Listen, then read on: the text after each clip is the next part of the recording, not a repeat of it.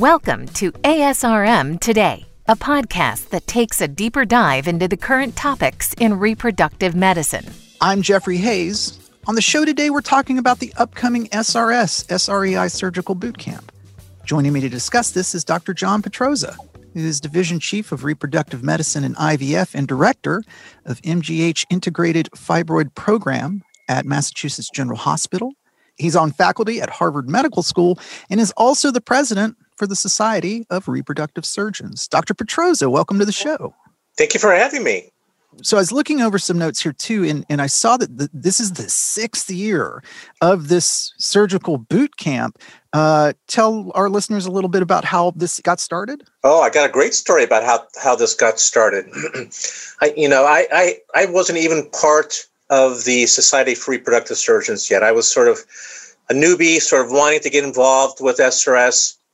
And I'd reached out to some colleagues and they said, hey, John, there's this talk about getting this boot camp together, and there's going to be a discussion between the CEO for ASRM, who was Richard Reindaler at the time, and Sina Najat, who was spearheading this project for SRS, along with SREI, who was going to co-host or co-sponsor this project. SRS, of course, is the surgical affiliate for ASRM, and SREI is the educational and fellowship aspect of ASRM. So it was a perfect opportunity, and somehow I got connected to the call, right? And I am fairly sure that people were surprised that what is John Petroza doing on this call? I was surprised. I can assure you they were surprised. But anyway, there was a good discussion. There was talk about cost and where was this going to be, and could we get this up and running in a short period of time, because the window of time to get this implemented, the first one, was going to be tight. And I can tell you that Richard Reindaler was very receptive and very eager about doing this. SREI at the time was very interested in doing this. I think Jared Robbins was the president at the time, and Sina Najat, who's passionate about this, really convinced him. As I tell others, he did a master's class for me on how to negotiate, how to get things done and convince people that this is going to be a success. And so the first SRS boot camp was actually held in Tampa at this center, the simulation center called CAMEL. And people came from all over. I think at that time we had either 35 or 40 fellows who signed up to participate. And it was great. It was a little bit of a learning experience for us, but it was a great opportunity to start to develop faculty, start to work on the curriculum, see what the fellows liked. And here we are, getting ready for our 6th one. And I can tell you that each year the program has gotten better and better and better. And the fellows, who, if they were a little bit apprehensive starting off early, now they want to come to this. This is something they look forward to. It's a 2.5 day, very intense program where we get fellows. We currently do it at the Mighty Center, which is part of Methodist Hospital in Houston. It's a fabulous center. We bring in cadavers so we can do some cadaver work. We can do a lot of retroperitoneal work, working in areas that you really can't do with other type of simulators. We do hysteroscopic training. We do laparoscopic suturing training. We do tissue extraction training. We do fibroid training. We do microsurgical training. There's nothing that we leave untouched. And I know that the fellows come out of this going, wow. And I can tell you that the folks at these simulation centers have said, this is the best program that they see, bar none, compared to other surgical societies who try to do these type of boot camps. So we're very proud of the fact that we're getting into our 6th year and really getting better and better and better. So we're going to have this again at the Mighty Center in January of 2022. This year was a little bit of an interesting year for us with COVID because we had to do this virtual. And so when we got the word that we weren't able to meet in person in Houston, the board at SRS And this past year, the person who was running the boot camp was Kat Wong, who's my vice president. And we said, can we do this virtually? How do you bring a surgical hands-on course and do this virtually? And so we had some good friends and some places who knew how to think outside the box with us. And we coordinated with a company that we had worked with before called GyneSim. And GyneSim has started to do some virtual surgical hands-on training already. I actually went to one of their courses to see how it would work out. And we said, I think we can do this. So for 2021, we had one day of a virtual sort of didactic course. We had 40 plus fellows participate. They heard all the lectures that we typically give during the course. And then the next day, we had 10 fellows who paid a little extra money to participate. We sent them a kit with laparoscopic training tools, camera systems, video monitors, and tissue models to work on. And it was a full day of walking these fellows through the surgical skills we wanted them to learn. And it was a success by all measures. And so this is important for us because as we start to think about SRS and what our ultimate goals are down the road, being able to train virtually if we need to, as well as in person, is going to be helpful. You can think about ways that we want to work with colleagues in other countries. Could we do this virtually? And this is starting to set the foundation for some of those long-term plans that we have. We're sitting here and we're talking about the actual educational need for this surgical boot camp. Can you touch briefly on what are the gaps in training that help to feed this? And talk a little bit how the boot camp helps fills that gap or those gaps. Yeah, the gap in training for reproductive surgery kind of mirrors a little bit of what's happening about the educational training in reproductive endocrinology in general. And what I mean by that is if you go to most OBGYN residencies, the amount of exposure that residents get with reproductive endocrinology is getting less and less and less for various reasons. Many of them are good reasons. There's just so much to learn. How do you rotate through all the different sub and super subspecialties within the area of obstetrics and gynecology? So some of it makes sense. A lot of REI practices have moved their primary facilities outside the major academic centers, outside the major academic campuses. So it's a little bit harder for residents to get there. And so there's been a shift in that training and exposure. But for those that do go into an REI fellowship, there are some programs that are very surgically heavy, meaning they get a lot of opportunities to operate, either with a dedicated reproductive surgeon. Sometimes it's both a reproductive surgeon and a minimally invasive GYN surgeon. Sometimes it's an oncologist who's also working with them. Sometimes it's just a GYN who happens to do a lot of surgery. But not every fellowship is the same. Every fellowship has its own particular strength and niche that they are more comfortable with.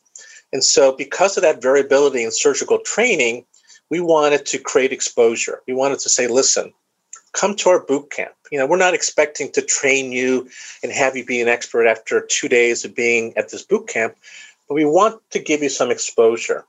And if you don't do a lot of training, you're going to walk away from the boot camp feeling a little bit more comfortable and knowing how to do certain things, at least the basic skills. And hopefully they can go back and with whomever they're operating with at their fellowship, hopefully have them have a little bit more of a discussion to say, these are the things that I saw.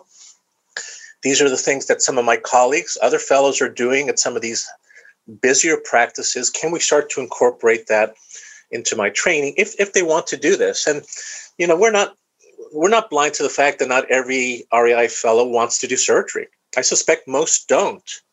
But for those that do, we want to create that niche and opportunity. We want them to know that, hey, there is an opportunity for you to get more training. There is an opportunity for you to develop a niche outside outside your fellowship and once you get into the real world. What then are some of the more prevalent pathologies or defects that these practicing REIs are going to see in clinical practice that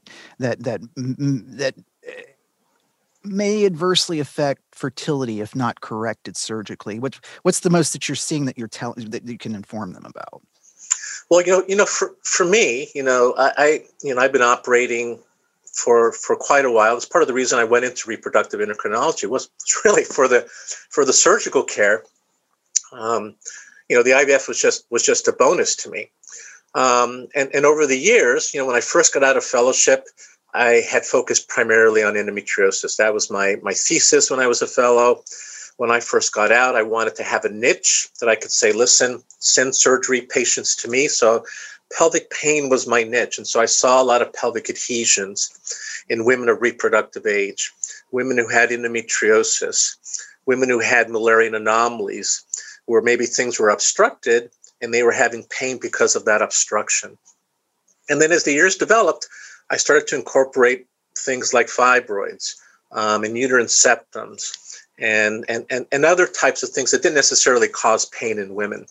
And so now I direct the MGH Integrated Fibroid Program because I wanted that to be not only my surgical niche, but also a little bit of my research niche moving forward.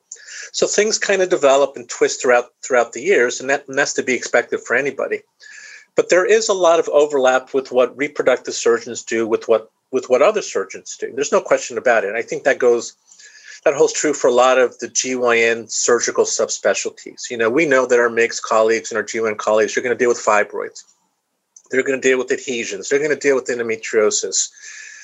Maybe not as much the Müllerian anomalies. I think what we do in the pathologies that I think are more meaningful to us are things that might have an impact on that woman's reproductive life, right? So, people often say, what is the difference between a MIGS and a reproductive surgeon? And I often say a reproductive surgeon is going to deal with someone and try to enhance their ability to conceive normally if possible. But if not normally, enhance their ability to have a more successful outcome with assisted reproductive technologies. That's always our mindset. So when we go into a surgery, and let's say I'm taking out fibroids, I'm going to say, okay, I'm going to take out fibroids. I'm going to make sure I get all these fibroids out because I also don't want that woman coming back to have surgery again. I'm also going to be looking at her ovaries, making sure that they're in the correct placement for any future IVF egg retrieval she might have. So there's a lot of things going through my mind. Same thing if a woman has really bad endometriosis. I'm going to sit there. I'm going to excise as much as I can. I also know that if the ovaries are adhered someplace outside the pelvis, that my goal is to get them closer down into the pelvis so that whoever does her IVF has a much better chance of retrieving eggs. If I'm dealing with someone who has really bad scar tissue and her tubes are swollen, I have to make a decision. Can I open them up? Will these be functional tubes? Will this woman ever have a chance to do IVF? And if that's if she can't down the road, then I'm going to make every attempt to try to correct those tubes and make them functional. If this is a woman who's going to go through IVF, then I know that maybe I need to take out that tube in order to improve her outcomes with IVF down the road.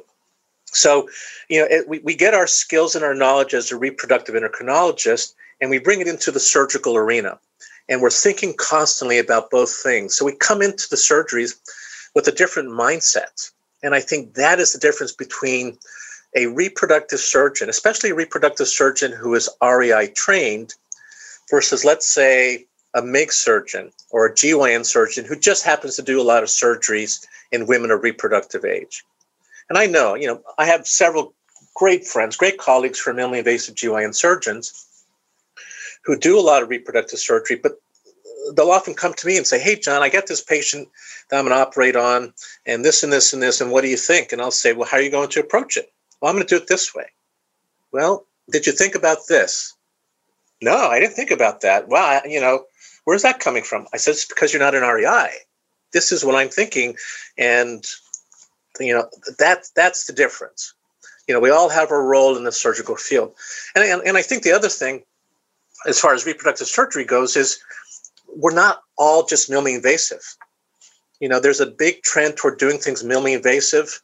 A lot of my fibroid surgeries, for example, can't be done minimally invasively.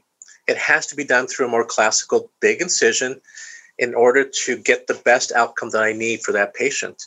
Is that on a case by case basis? Because I want to ask you, these talking about the actual surgical procedure. Laparoscopy is pretty widespread in use and is a minimally invasive procedures.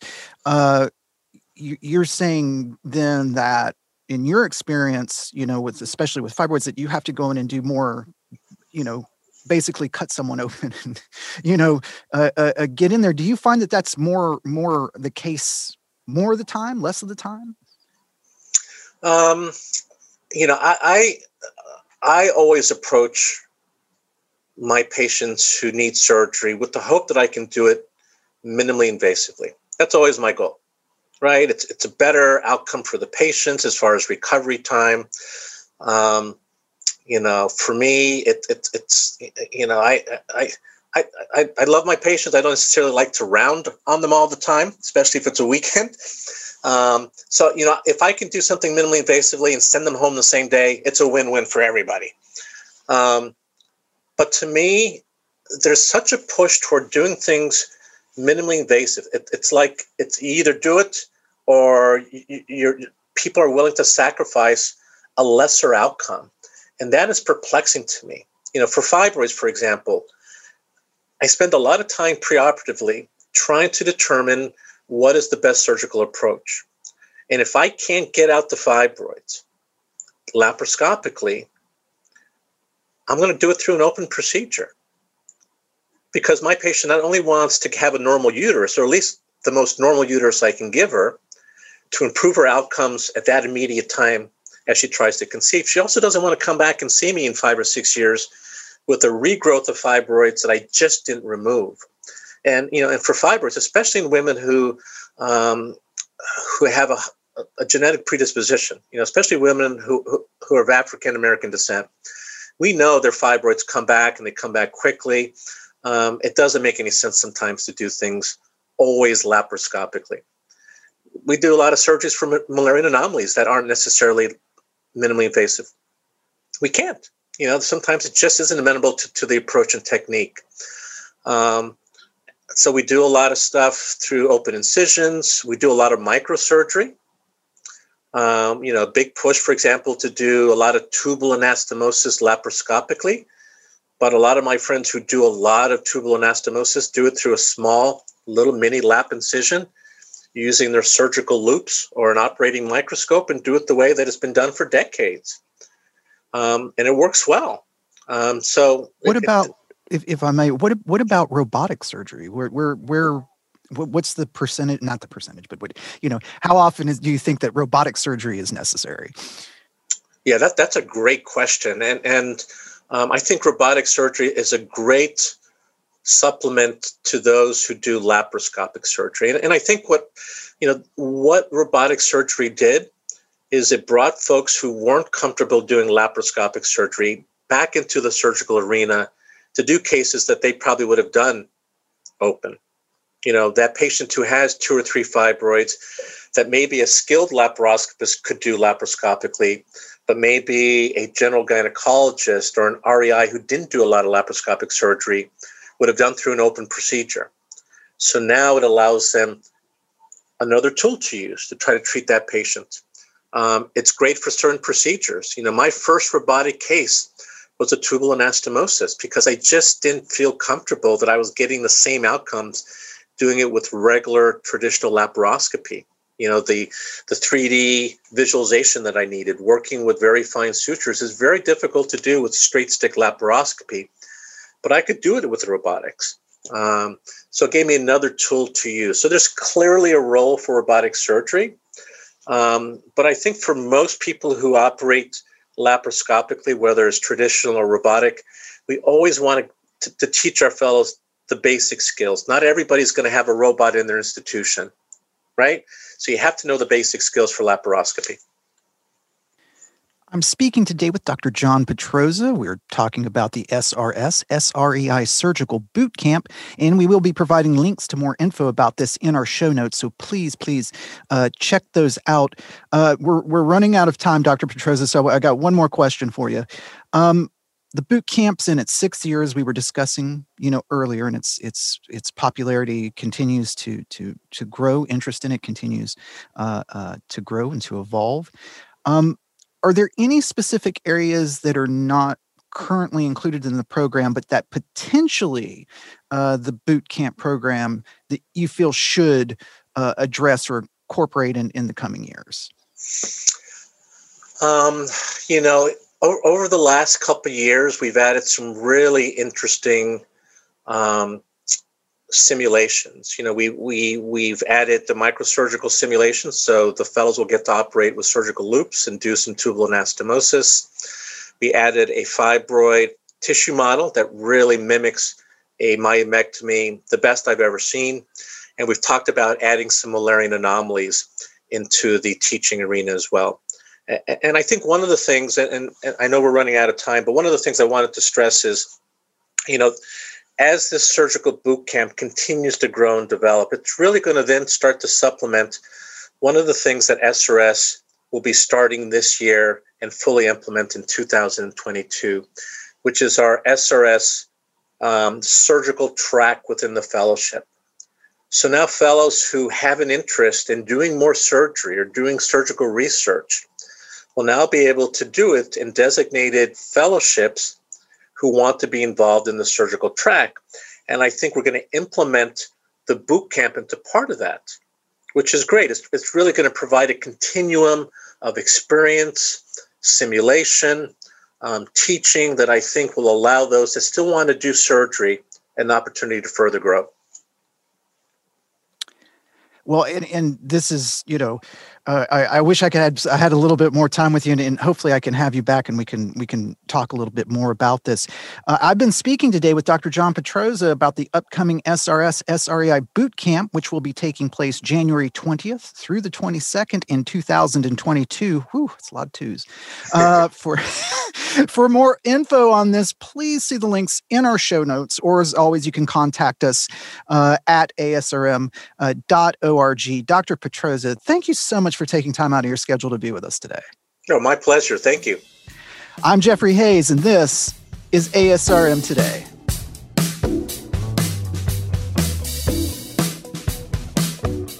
This concludes this episode of ASRM Today. For show notes, author information, and discussions, go to asrmtoday.org. This material is copyrighted by the American Society for Reproductive Medicine and may not be reproduced or used without express consent from ASRM. ASRM Today series podcasts are supported in part by the ASRM Corporate Member Council. The information and opinions expressed in this podcast do not necessarily reflect those of ASRM and its affiliates. These are provided as a source of general information and are not a substitute for consultation with a physician.